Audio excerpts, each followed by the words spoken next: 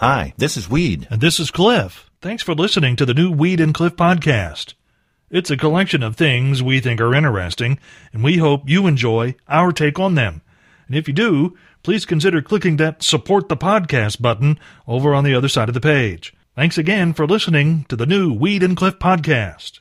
This story of a 4th of July parade disruption actually involves someone doing something good. As the floats made their way down Main Street in Bridgeton, Missouri Sunday, those walking and riding a float for the MTA Martial Arts Studio noticed a problem. There was a man on the curb watching the parade who suddenly needed medical attention. So two of the karate instructors made a fateful decision.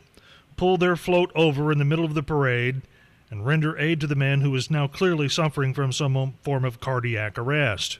The two, surrounded by all their karate kids in their karate uniforms and belts of varying colors, performed CPR until paramedics arrived, and after saving the man's life, returned to their float, got back in line, and continued to throw candy at the crowd. Their parade entry later received the judge's first place award in the performance category. Can you imagine being the person, Cliff, that needs the help and, you're not going to be really fully in consciousness there, I wouldn't think. Yeah, I wouldn't think so. And you're kind of in that never land, and you look around and you got all these people in these white costumes around you with different colored belts on. You're like, is this heaven? Is this what heaven is? Yep. A bunch of karate kids? Oh, and look, there's candy too, Cliff, so this isn't bad. I knew it. I was right all along, Cliff, all this time. What? Pasta. Yeah. I knew it didn't make you fat, and now the research says that's absolutely true. For years, it was said, pasta, lay away from it, stay off. It'll make you fat. And now they're saying, it's okay, it doesn't do anything like that. And now, Cliff, I'm holding out the hope that they can come up with a study that says the same thing about Oreo cookies. If they do that, I'm in. I'm in. Well, most days, Cliff, by 10 o'clock in the morning, I'm feeling pretty bad on this program about, the program that we've put on. Kind of like in an ashamed sort of way. Yes. I start out optimistic, and it just kind of goes downhill. And it's already went there, and we've been on for 45 minutes. But the reason I was even more concerned about yesterday's program is all Lewis's fault, Cliff. Yeah. You remember Lewis? Yes. Yes, I do. In fact, he helped us with the number one phrase yesterday. Yes, he did. And I felt bad about what happened during our discussion with Lewis on the air about, well, he didn't win the prize package we had up for grabs. And I called him a loser, Cliff, and that's not a nice thing to say to people. And so I've been thinking about that ever since yesterday when we got off the air. Yeah. There has to be a better way to do that. There has to be. If somebody is unfortunate enough to be a non-winner, there has to be something, Cliff. Instead of going, you're a loser, we're going to the next call. And I'm working on that, and hopefully, Cliff, after the 7 o'clock news, I'll come up with a good idea for that. So my apologies to Lewis, the loser in Illinois. See, I did it again. I did it again. With the global push to get vaccinations for COVID-19 in the arms of, well, basically everyone, there's another medical field that's also been working on how to cure the disease once you get it. Because while most folks seem to get better in a few days, there are those who see coronavirus become a chronic problem that will drag on for months. And doctors at Imperial College London and the University of Warsaw have now published results of a first study that they say shows proof of a breakthrough in that area. Those results show that this simple procedure boosts the body's immune response, and it made the virus virtually undetectable in just a few days in samples taken from a couple of patients that they tried it on. The Morning Roadshow department of Just in Time for Breakfast is happy to report that procedure is a poop transplant. Where a pooptician takes a fecal sample from one person and puts it in the colon of someone else. Those doctors say they're now ready to expand their limited experiment into a full-blown poop transplant clinical trial. Only you, Cliff. What? What do you mean? clearly not only me. These scientists are working on this. Well, and 2 volunteers that I don't know how in the world you'd volunteer for that. I'll do that. Yes, pick me. Well, Cliff, with bears as prominent throughout the tri-state as stoplights in Evansville, I'm feeling a little left out It in seems the that way, outskirts doesn't of it? Owensville. Yes, I feel a little left out that the bear hasn't come to visit me. Is there some way, Cliff, I Yeah. can do something at my home to persuade a black bear to come by and visit? I don't want him in the house as a guest. Well, just you out know, in the you yard. don't want that kind of visit. No. Should I leave like food outside for him, scattered about? That's what they say to not do. So if you want to attract a bear, maybe that's what you should do. So, do I go like to the local pet store for bear food in a bag? I don't believe they have bear food in a bag. I think, though, you could probably, I don't know, just put some trash out. They're going to find it. If it smells like food, they're going to find it, and they're going to root through it. Grippo chips. There you go. Be prepared to clean up a big mess the next morning, Why is that? because they won't clean up after themselves. They just turn stuff over and leave it. Well, if I put a bag of Grippos out there or one of them boxes, Yeah. they'll probably devour all of that, wouldn't you? I'd almost devour all of the Grippos Well, yeah. whenever I open up the bag. In fact, if you tell me when you're going to put Grippos out, I'll be by to steal them before the bears get there. I'm afraid that'll you and a bunch of other people too, yes. In case you weren't listening yesterday, we tried to give away a prize package like 3 times before we actually did it.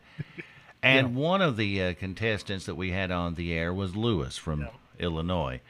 And I called him a loser on the air. Lewis the loser, which wasn't nice, Cliff. And No. as you well know, Cliff, everybody talks about ratings on radio and TV and whatnot, but I don't think of it as ratings. I think of it as friends. The more friends you have, the better off everyone is. Yeah, And I totally agree with it. And yes. so you can't call your friends losers and continue to have them being your friends. After a while, it gets a little bit harsh. Yeah, even if they actually are losers. Correct, like Lewis was yesterday, the loser. I mean, he lost. He was There's a no getting loser. around. Yes, but, instead of calling him that, Cliff, Yeah. I'm thinking of a different way to do it. Okay. A way without us actually having to say that you're a loser, but everyone listening will know you're a non-winner. Let's just say that, a non-winner. A non-winner. So Okay. we'll try a little example now. Now, Cliff, you do this on the up and up. I'm going to give you a Okay. statement, Okay. and I want you to tell me, Cliff, if it's true or did I just make it up. If you Okay. get it right, I'm going to go, congratulations, Cliff, blah, blah, blah, blah, blah. If you happen to miss it, we'll debut the thing we're going to do from now on. True or did I just make this up, Cliff? Okay. To get to work every day, almost 900,000 Americans ride a bike. Wow. I think you just made that up.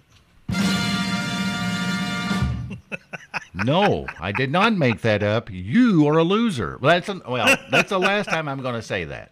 When you hear that, Cliff, Yeah. any form of a ta-da means you have not won the prize, and that way we don't have to say it. Because in the recent past, we have started using that sound, ta-da, as kind of an announcement to make a really bad thing feel better, even though it's really bad. That's right. And I thought, you know what? Maybe we could use the ta-da to make something that's bad feel a little bit better for the person who is the loser. If Lewis calls in and he's a loser, we're not going to call him a loser, but he's No. going to know he's a loser because we played ta-da. Just like that. This guy in Idaho either needs to get a hobby or maybe he has one, and us knowing more about it would just be too much information. David Rush is still waiting to hear whether or not the time he turned in will be certified as a new world record and be listed in the Guinness Book, but he's hopeful. If so, it's not his first. He set the gold standard time for this same event 2 years ago, only to see it broken not long after by someone else. A TV report from Idaho quotes Rush as saying that once he found out his record had been broken, he knew game was on to reclaim it. And reclaim it he apparently did, shaving nearly 30 seconds off the old time this past weekend. When asked how much practice and perfection of technique was required to get the record-setting time down to 1 minute, 2.44 seconds, not Rush, but his wife answered, a lot. As it turns out, wife Jennifer's assistance is required, as the new world record is for the time it takes to wrap your wife from chin to toe in saran wrap. That's a special girl right there, Cliff. How do you start that conversation the first time with your wife, Cliff? You know, honey, I'm thinking about something. If you'll stand there and I can wrap you in saran wrap, would that be okay? That's awkward. Yeah. That's awkward, Cliff. It's 8:11 on the Morning Road Show. Let's get right to that phone line. Here we go. Okay. Hi, who's this? Jason Bowling. All right, Jason, where are you from? Evansville. All right, Jason, you know what we're doing for this $20 gift certificate, right? I have no idea. Oh, well, okay. I don't know if you saw this, Cliff, but in New Zealand, they had a soccer match going on, and it was disrupted by a sea lion that ran out onto the field. Now that... No, I did not see that. That right there, Cliff, that's how you make soccer interesting. Think so? Huh? You release a wild animal or two on the field while they're playing. Now, obviously, Cliff, you can't do it in a high school match. You don't want that. But a college would be a good place to start that. Just release like that black bear running around here or something like that and see. You know, this takes concentration now when you're running down kicking the ball, Cliff, and a bear's chasing after you. I saw this story, Cliff, and I thought, only here could this possibly happen. Only here? Well, in this country. Oh, okay. Gotcha. North of San Francisco, there's a little community there, and, a peacock, a wild peacock showed up in one of the neighborhoods, and, the neighbors all fell in love with the peacock, which sounds odd to say out loud, but yes, they did. Yeah. They embraced this peacock and fed it sourdough bread and cookies, all the things that a young peacock needs to survive in the wild, Cliff, and they even named him Mr. P. But of course, Cliff, there's always that one person who's not happy with the P. And so this guy did what any sensible person would do. Yeah. He went on Craigslist looking for a hitman to end the life of Mr. P. Peacock hitman. A peacock hitman. Who would have known, Cliff, that you could find that on Craigslist? But he did find one because they have found Mr. P dead now with a gunshot wound to the chest. Is that not amazing? No. And the neighbors think they know who it is, and he says, all you have is circumstantial evidence. You can't convict me. Right. That's why you hire a hitman. That's exactly right. And it's time now for Take It to the Bank. Cliff, what would be your guess every hour worldwide how many people die? Approximately. In an hour's time, the entire Earth population. Yes. Like about 12,000. It's about half of that, Cliff. Oh, really? Okay. 6,420 people every hour versus 16,720 that are born every hour. Wow. And with those numbers, doing the math, the world population grows by more than 10,000 people every hour. I didn't think it'd be close to that, Cliff. Not even close. But all of that you can take straight to the bank. Cliff, was there anything said today? Morning Roadshow phrases of the day start with number 3. Wrapped from chin to toe in saran wrap. Number 2, a full-blown poop. The number 1 Morning Roadshow phrase for today, Mr. P. By the way, you don't want to be number 1 or have number 2 when you're number 3. And that ties up today's program in a nice little bundle. Does it not, Cliff? It pretty well does, yeah. Pretty well. Put that on your fireplace mantle until we try it again tomorrow. How's that, Cliff? Oh, yeah. If there's something you'd like to hear us talk about, go to weedandcliff.com and click the Contact Us button and send us a message. Thanks again for listening to the new Weed and Cliff podcast.